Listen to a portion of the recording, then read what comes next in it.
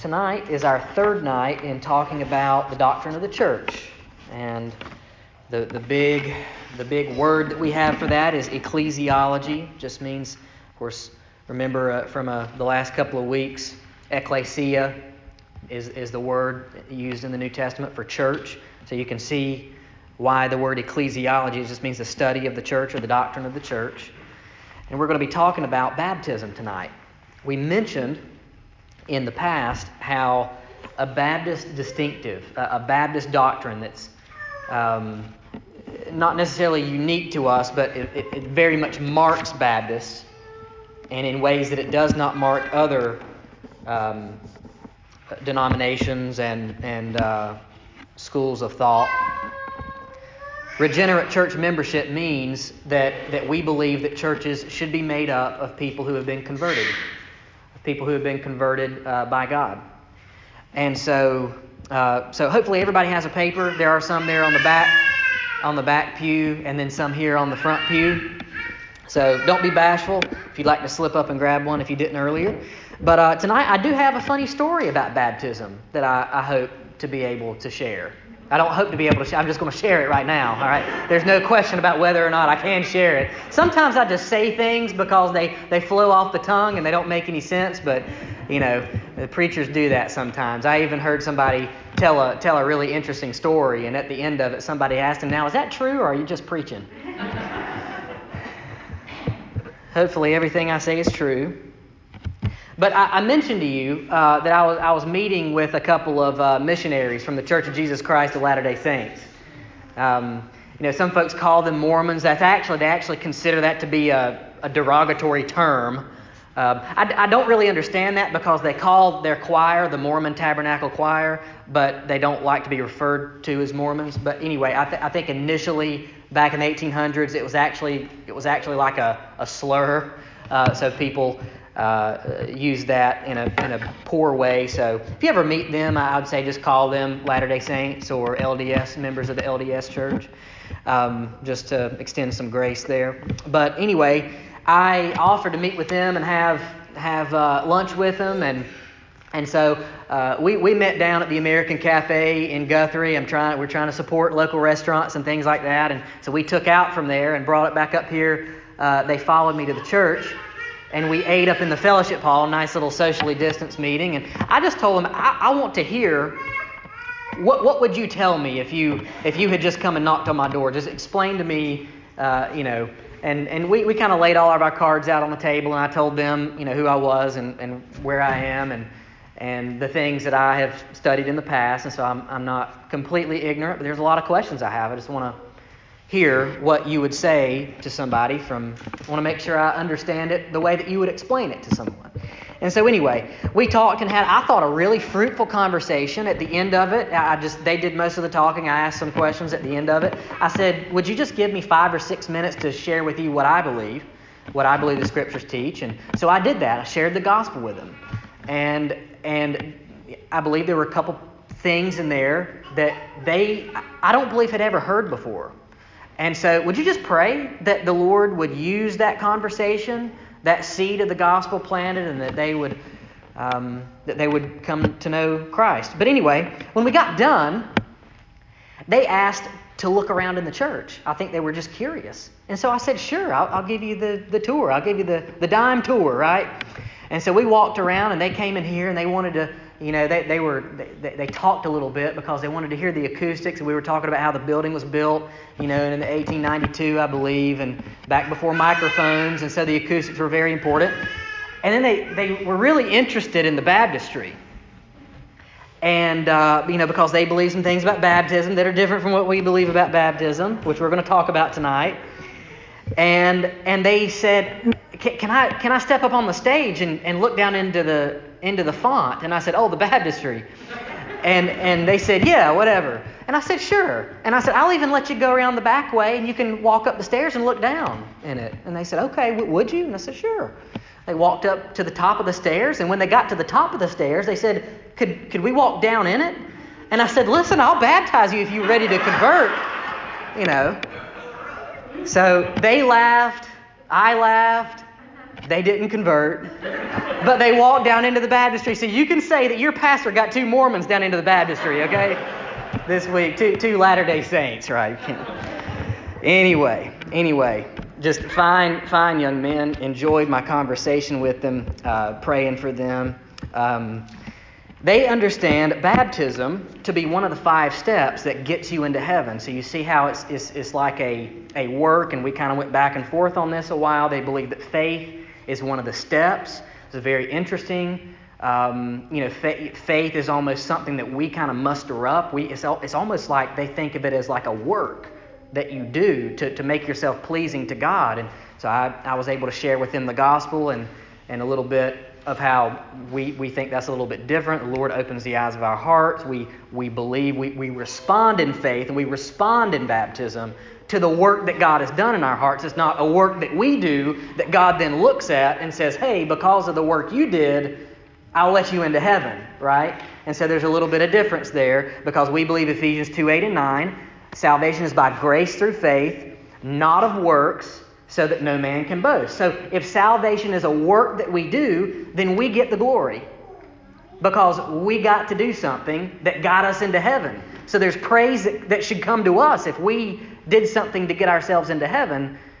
But we believe that salvation is by grace through faith, not of works, so that no one can boast. All the glory to salvation goes to God and not to us. Anyway, that's a big, long sidebar, but funny story attached to it. So if you're looking on your papers, there's a little introduction. We have said in the past that regenerate church membership, which just means that the church membership should be made up of those who have been regenerated by the Holy Spirit. This means that it is a fundamentally Baptist belief to have a church membership made up of genuinely converted believers. While no one can know the heart of another person, right? We're not over here judging the hearts of other people. We are called, though, there is a way. Like, this is very anti-21st century. There is a sense in which the Bible calls us to judge one another. And I'm in a particularly interesting place to talk about this, because the Bible says that you should judge me more strictly, and God will judge me more strictly, right? I'm a teacher. Not many of you should presume to be teachers, because you'll be judged more strictly.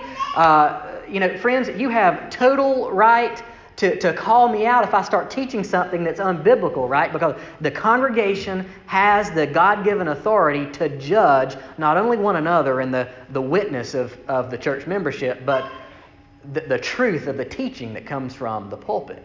I take that very seriously. Anyway, while no one can know the heart of another person, the biblical pattern of church life in Bible-believing Baptist churches has been to hold one another accountable, push one another toward holiness, and accept into membership only those who are repenting of their sins and following Christ in baptism. And, when necessary, to withdraw fellowship from those who stop giving evidence of having been changed by Christ. We talked about that a little bit last week when we read some funny stories from our church history. Funny but serious. The way that we have demonstrated this is through believers' baptism. Believers' baptism shows what we believe about church membership, right? In fact, it's impossible to separate baptism from regenerate church membership. But a couple of questions. Why do Baptists baptize by immersion only? In other words, going down into the water and back up. Why do we do that? Why do we accept into membership only those who have been baptized by a church, another church of like faith and practice? It's how most church covenants and documents that churches subscribe to, that's how most of them read. Why, and furthermore, if baptism is just a picture, why does it matter? Why is it so important? So, we're going to try to answer those questions. First off, we need a little bit of history. So, from Christ until about the 3rd or 4th century, about 200 to 300 AD, there was a pattern of believers' baptism. We're going to talk about this in a couple of moments, but the word in the Greek language for baptize, baptizo, it means to immerse. Like that's what the word means. But the next 1,000 years, baptism was not practiced this way. Basically what happened is Constantine came to power in the early 300s, and he gave an edict called the Edict of Milan. You see that in 313 AD. He basically made Christianity the official religion of the Roman Empire. And so it became very easy to be a Christian. As a matter of fact, you gained something from being a Christian. See, they had just spent about 300 years having it cost you something to be a Christian. And so after the Edict of Milan, Christianity went from about 10% of the population to about 90%, like almost overnight. And so we have right to question about how genuine were all these conversions, right? Because suddenly it's helpful to be a Christian. It became very popular. And then there's this mixed body doctrine. People began to think, well, we just kind of baptize everybody. We baptize everybody, and at the end of the day, the parable of the wheat and the tares, God will sort it all out. The problem is that passage in Matthew 13, the parable of the wheat and the tares, is not referring to the church. It's referring to the world. And so if you read that parable, it becomes very clear. So at the end of the age, there will be a judgment. The harvest will be brought in. The wheat will be separated from the tares. It wasn't referring to the church at all. It was referring to the whole world. And of course that's true. So during this time, infant baptism rose. It became a symbol of and then apparently I forgot to finish my sentence. Infant baptism, let's see if I can make one up really quick. Infant baptism rose. It became a symbol of the covenant community. So in other words, you think about in the Old Testament, there was circumcision. Circumcision was the outward sign that got you into the community, that got you into the community of Israel. Okay? And so there were people who were like, well, basically baptism is the new circumcision. Baptism is just the new sign. We're going to talk about that in a moment. That's not exactly how Baptists understand that. I actually don't think that can hold up, but there are people who disagree with me. And then the Reformation came. Of course, we're skipping ahead a few hundred years. In 1517, the Reformation was kicked off. There was a return to the Scriptures. And then the printing press came about just 100 or 200 years before this. So more people are able to read the Bible for themselves. The Reformation happened. The Reformation says we don't go to the church authorities necessarily. We return to the Word. The Word has the authority. And whenever the popes contradict the Word wins. It's basically the thesis of the Reformation. And then there was a renewal. At this time, there was a renewal of believers' baptism. So around the time of the Reformation, believers' baptism came back on to the scene. And then come those pesky Baptists. In England, they were separatists. That just means that they separated from the Church of England. Many Baptists suffered persecution, and some were killed for this separation from the Church of England. They believed that the Church of England had become corrupt, and they could not, in good conscience, be a part of the Church of England. So they came out of the Church of England. They separated. They were separatists. There were others in the same time who thought that they could reform the Church of England. But many of the Baptists did not hold that view. And then with the Baptists came the notion, the idea that the church is a visible institution. It's a visible picture. The church is a visible picture here on earth of what will be true in heaven one day. And so if the church is going to be a picture, I apologize, friends. If the church is going to be a picture here and now of what is true in heaven, then the church has to be pure. The church has to be made up of those who are genuine believers. Why? Because only genuine believers will be in heaven. And so it is helpful, and it shows a true picture of what will be true in heaven, if we, as best as we can, and never do it perfectly, if we as best as we can show the world a picture today of what will be true in heaven. So, that's why the Baptists believed in regenerate church membership. What else? Okay, so the people of God, the notion that the church is a visible institution. So this has always been the case. Baptists just believe it needs to continue. The people of God in the Old Testament was Israel. It was a visible institution. And then, while Jesus walked the earth, it were his disciples. They followed him. It was a visible group of people who claimed the name of Christ in the early church. At Antioch, the people were first called Christians, which means little Christs. They were first called Christians, so it's a visible group of people. And then after Jesus' ascension, the church is formed.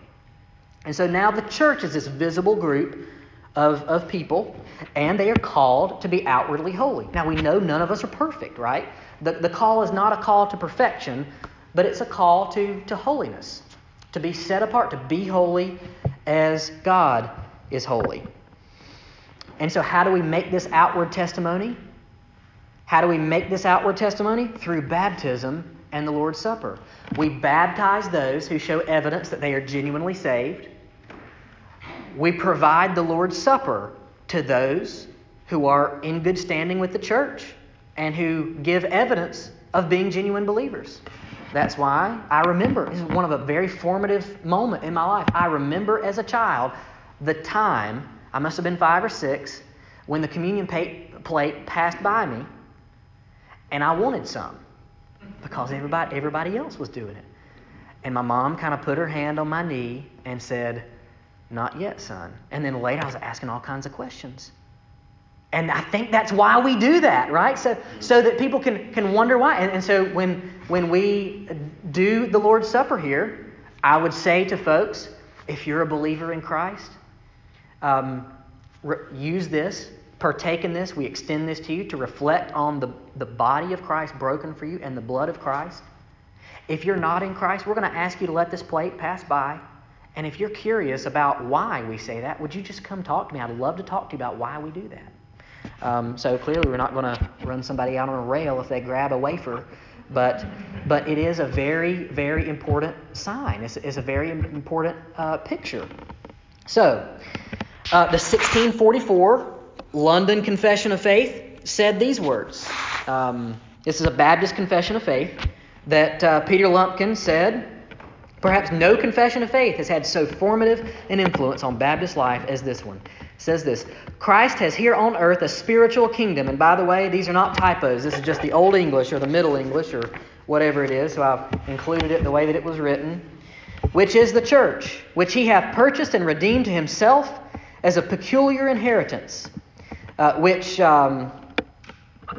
church, as it is visible to us, is a company of visible saints, called and separated from the world by the Word and the Spirit of God, to the visible profession of faith of the gospel, being baptized into that faith and joined to the Lord and to each other by mutual agreement in the practical enjoyment of the ordinances." In other words, why do we come together? To partake of the ordinances, to remember Christ, to hear the Word of God, to be in mutual agreement with one another, to hold one another accountable. And he says it's commanded by Christ, their head and king. Anyway, just thought those of you history buffs and nerds like me might be interested in that. Here's what John Hammett. John Hammett is a theologian in Raleigh, North Carolina, or Wake Forest, North Carolina, Southeastern Seminary. I had lunch with him one day at a little Chinese restaurant. I was trying to convince him to let me do a PhD under him, and I said, "Where would you like to go eat?" And he said, "I've got a little Chinese restaurant out here." I said, "Well, let's go eat Chinese." Sounds great. The Lord kind of changed our plans a little bit. Wasn't able to pursue that at that time. But anyway, he's a great guy. He says this: "The church referred to here is not the invisible church, local, visible bodies.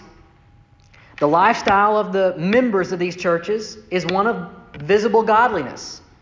They live as believers ought to live. Baptism is the visible act in which one professes faith. Entering the church involves being joined to the Lord and to the other members in a covenant arrangement." So we talked about that last week. Church membership is a covenant where you come together with other people and say, I'm a sinner, you're a sinner, we need each other, we need to sharpen each other. Will you hold me accountable? I give you the keys to my life. Tell me if you see me not following Jesus. Correct me, bring me back, call me back. Anyway, thus, to be a member of a Baptist church, first of all, one has to be a genuine Christian, living as a Christian ought to live. Next, there has to be a visible profession of faith in believer's baptism. Then finally, the prospective member is expected to enter into the covenant with the church. So, those are just some words from him. Quoted him there. My voice to text feature on my computer may have added a couple words, a couple of articles. I hope Dr. Hammett would not be upset with me for adding or taking away from his words. But that's the gist. So baptism, it's a symbol of a changed life. That's what we believe. We believe baptism is a symbol of a changed life. Believers the world over have submitted to baptism as a means of publicly professing Christ. Many have suffered and died for engaging in this simple act. I shared a video on Facebook this week. Those of you who are on Facebook may have seen it. Some of you may not have. But a baptism occurring in the northern parts of Russia, where this pastor is out in the water with an axe and he's beating the ice. He's beating the ice loose, trying to make just enough water to immerse somebody, right? And it's an incredible picture. I mean, you know it's cold. This is probably happening in the late spring or the summer. I mean, but it's still frozen over. I mean, who knows? But anyway, he's pounding this ice, and then he takes a shovel and scoops it out, and then the young man walks down into the water and he baptizes them. Why would people be so crazy to do that? Because it's a picture of the gospel. It's a public profession of faith. It's how we obey what God says when He calls us to profess Christ before men. This is what I love about the old days of going down to a creek and baptizing, because it's almost like it's out there in public, right? It's a public profession. I was baptized in a swimming pool by my grandfather, because our church was undergoing a construction at that time and there was no baptistry. So we went down the road, had a baptismal service. Anyway, sweet memories. But it's a picture. Romans chapter 6 verse 4 says this: "We were buried therefore with Him by baptism into death, in order that, just as Christ was raised from the dead by the glory of the Father, we too might walk in newness of life." A little typo there. That two needs to have two O's. But we too might walk in newness of life. It's exactly what we say when we baptize somebody. Buried with Christ in the likeness of His death, raised to walk in newness of life. So, a couple questions. What about infant baptisms? Maybe we know some folks who do this, who go to churches who do this. Maybe some Methodist friends or some Presbyterian friends who do either the infant baptisms or sprinklings or things like that. So, many wonder if the mode of baptism matters. And this is where I'm not trying to be cantankerous, but I'm a Baptist, right? I'm a pastor of a Baptist church because I believe this. So people can disagree. We preach the same gospel, hopefully, right? We're not at odds with one another. But I believe this picture is so important that it should be done a certain way, and here's why. Many wonder if the mode of baptism matters, but the question, however, isn't a question of mode, but of essence. Here's why. The Greek term baptizo literally means to immerse. So whenever you think of the word baptize, it almost doesn't make any sense to say baptized by sprinkling. How do you immerse by sprinkling? That would be a lot of sprinkling happening at one time, right? So anyway, that's, in this sense, asking which mode of baptism is correct is almost like asking which mode of immersion is correct. I mean, in the early church, they baptized people face forward. I guess that would be fine too. Mode of baptism, or face backward. Which mode of baptism? I don't even think is a coherent question because of what the word means. But anyway, while we would respect the imagery of sprinklings, right? So when we, our Methodist friends or friends of other denominations, that the sprinkling symbolizes the cleansing that Christ brings. We can respect that, right? We believe that Christ cleanses us. We just get a little bit further down into the cleansing. I guess maybe us Baptists need a little more water. I don't know. But anyway. So all good little intramural discussions there. But But this is why we believe what we believe. While we would respect the imagery of sprinklings as a picture of the cleansing that Christ brings, we believe, Baptists have historically believed, it doesn't do full justice to the picture of the change that we have experienced with Christ. We've been buried with Him, right? The old man is dead. It's no longer I who live, but Christ who lives in me. I've been buried with baptism into His death, cleansed, raised to walk in newness of life. Okay, so, and then here's a couple different words: Paedo-Baptist and Credo-Baptist. Paedo-Baptist, of course, paedo, children, infants. You think of pediatrics or things like that. Paedo-Baptists are those who baptize infants. They see this as a sign of entrance into the covenant family of God. For them, it's the New Testament version of circumcision. Okay, so in other words, our Presbyterian friends, every 2 years in Louisville, there's a group that gets together called Together for the Gospel, and it's largely Baptist and Presbyterians. There are some Anglicans, there are some other folks, evangelical Anglicans who still preach the gospel, who were there, other denominations, some free church folks, and some evangelical free, and just all kinds of different denominations. But most of the speakers are Baptists and Presbyterians. Now, these folks, we would not allow one another into membership of each other's churches, but we're going to preach the same gospel, so we get together and do conferences together and partner together to the ends of the earth for the ministry of the gospel, for the advance of the gospel, but we're just not together on what this picture means. So, they believe, like Presbyterian friends would believe, that it's the New Testament version of circumcision. Basically, in the Old Testament there was circumcision, but in the New Testament there is baptism. A couple different reasons why.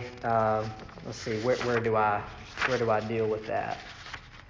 I'm going to deal with that down under Credo Baptist. Why there's a little difference of opinion. Aside from the passages in the New Testament where it says the households are spoken of as being baptized. So you think in the book of Acts, the jailer becomes saved, and it says he and all his household were baptized. Okay, it still doesn't say that necessarily means that infants were in his household and they were all baptized. We would just take that to mean that all of the people in his household believed the gospel. They were old enough to understand and believe the gospel, and they too followed their father in being baptized. But anyway, that's really the only biblical evidence that our Paedo-Baptist friends can give for baptisms happening among infants in the New Testament. It doesn't really come out and say that. There is no biblical evidence aside from this of this practice, and it doesn't seem to have been practiced for the first 200 to 300 years of church history. Okay, so it really only came to be practiced once Constantine became emperor, and people started baptizing far and wide. Anyway, this is the Cliff Notes version of church history, by the way. Credo Baptist, that's us, right? Credo means creed.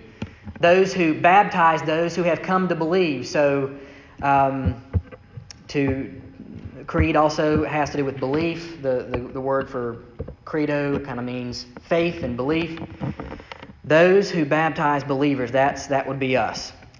A reply to Paedo-Baptist would look like this. In the Old Testament, Israel was given the sign of circumcision as an outward sign of their nationality and, yes, as the people of God. However, in the New Covenant, in the New Testament, New Covenant, baptism symbolizes something different than circumcision did in the Old Testament. In other words, if you were part of Israel in the Old Testament, whether or not you were a God-fearer, if you were just ethnically Jewish, you took on that sign. And so we know from our study in Ezra and Nehemiah that not everybody in Israel is exactly following God, right? Not everybody is exactly fearing Yahweh, who's part of that Israel, right? And so it means something different. We see in Genesis 17, 10 through 13, it says, every male among you, and it tells the Israelites to baptize even their servants who worked for them and their distant family members. Okay, This was not a sign of those who were actually followers of God. It was a sign of who is in this group called Israel. And we know from Romans 2:28, for no one is a Jew who is merely one outwardly, nor is circumcision outward and physical. In other words, circumcision didn't refer to a spiritual change like baptism does. Baptism refers to the spiritual change that happens in you when God saves you. Circumcision did not. It referred to the marker of who's in this people. And then down at the bottom, the New Testament does have a covenant community. Israel in the Old Testament is a covenant community. In the New Testament does have a covenant community. It's called the church. And the church is made up of those who have been changed by God. So, this community is not intended to make up both believers and their unbelieving children, relatives, or servants. That's why we believe in regenerate church membership, and that's why we baptize folks who have, not want to baptize Quorum and Judah until they're old enough to understand, and if they do, if the Lord grants them repentance, which we're praying for every day. So, last page. Where is baptism in the Bible? Let's look to a few passages. Got to get to some Bible. Acts chapter 2, verse 41. So, those who received his word were baptized. Okay? In other words, it's spoken of this way as the people who got baptized were the people who received the word of God.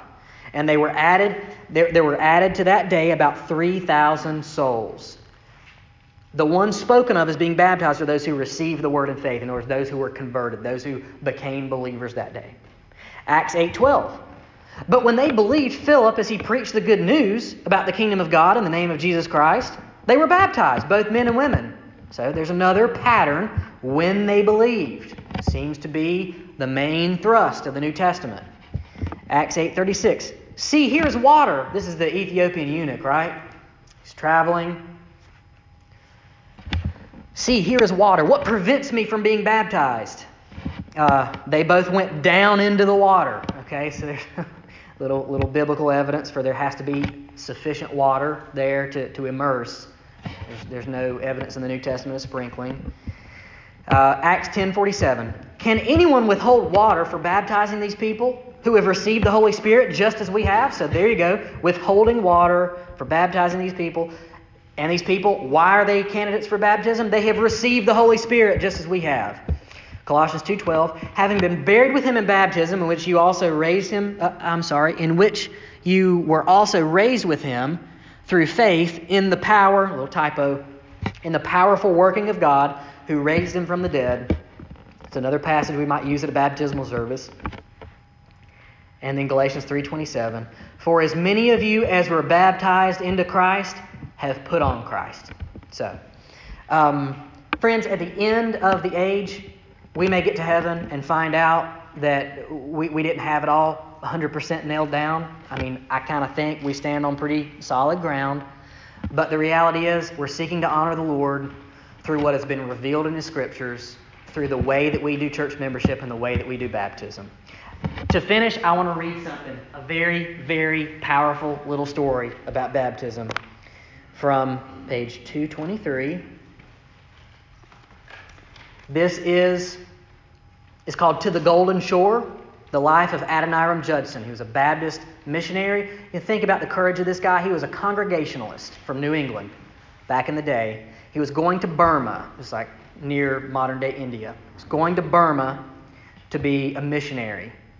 While he was on the boat on the way to Burma, as he was studying the Scriptures, he became convinced of believers' baptism.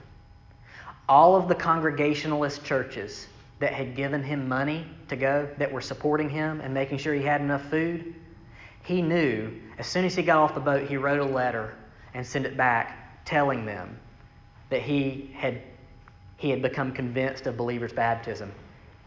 He risked losing all of his support. I believe he lost it from the Congregationalist churches because he believed this was such a valuable picture of conversion that he said, biblical picture of baptism or all my support, I'm going to have to go with the Bible, come what may. Incredible courage. His life is worth reading. I believe he went to the university that is now Brown University. It wasn't called that back then. But anyway,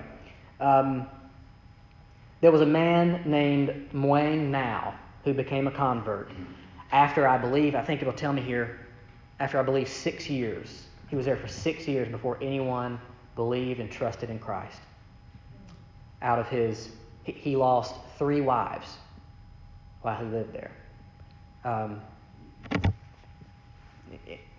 In a row, right?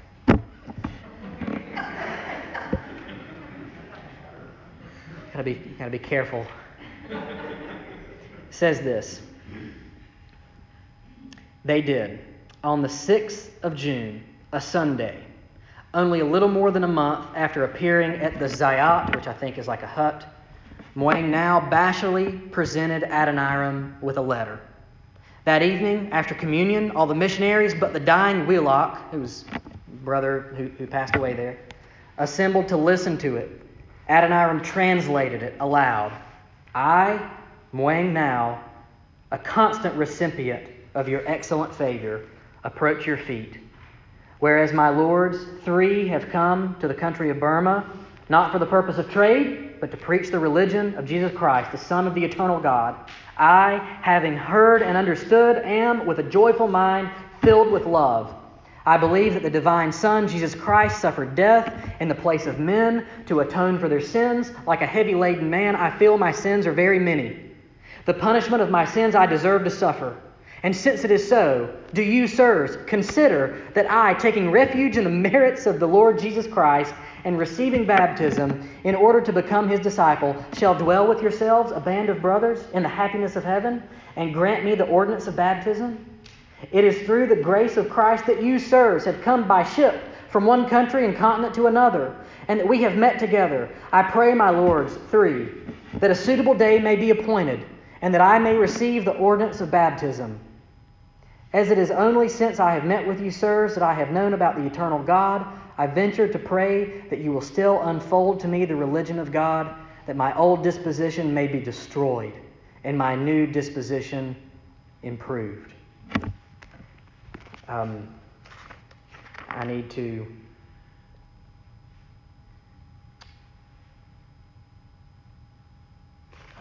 find... Okay. After he delivered this letter to them, there was some upheaval, a lot of bustle in the town that prevented them from baptizing right away. But on Sunday, June 27th, 1819, Muang Nao was baptized. It said this: one baptism was not much to show for 6 years' work.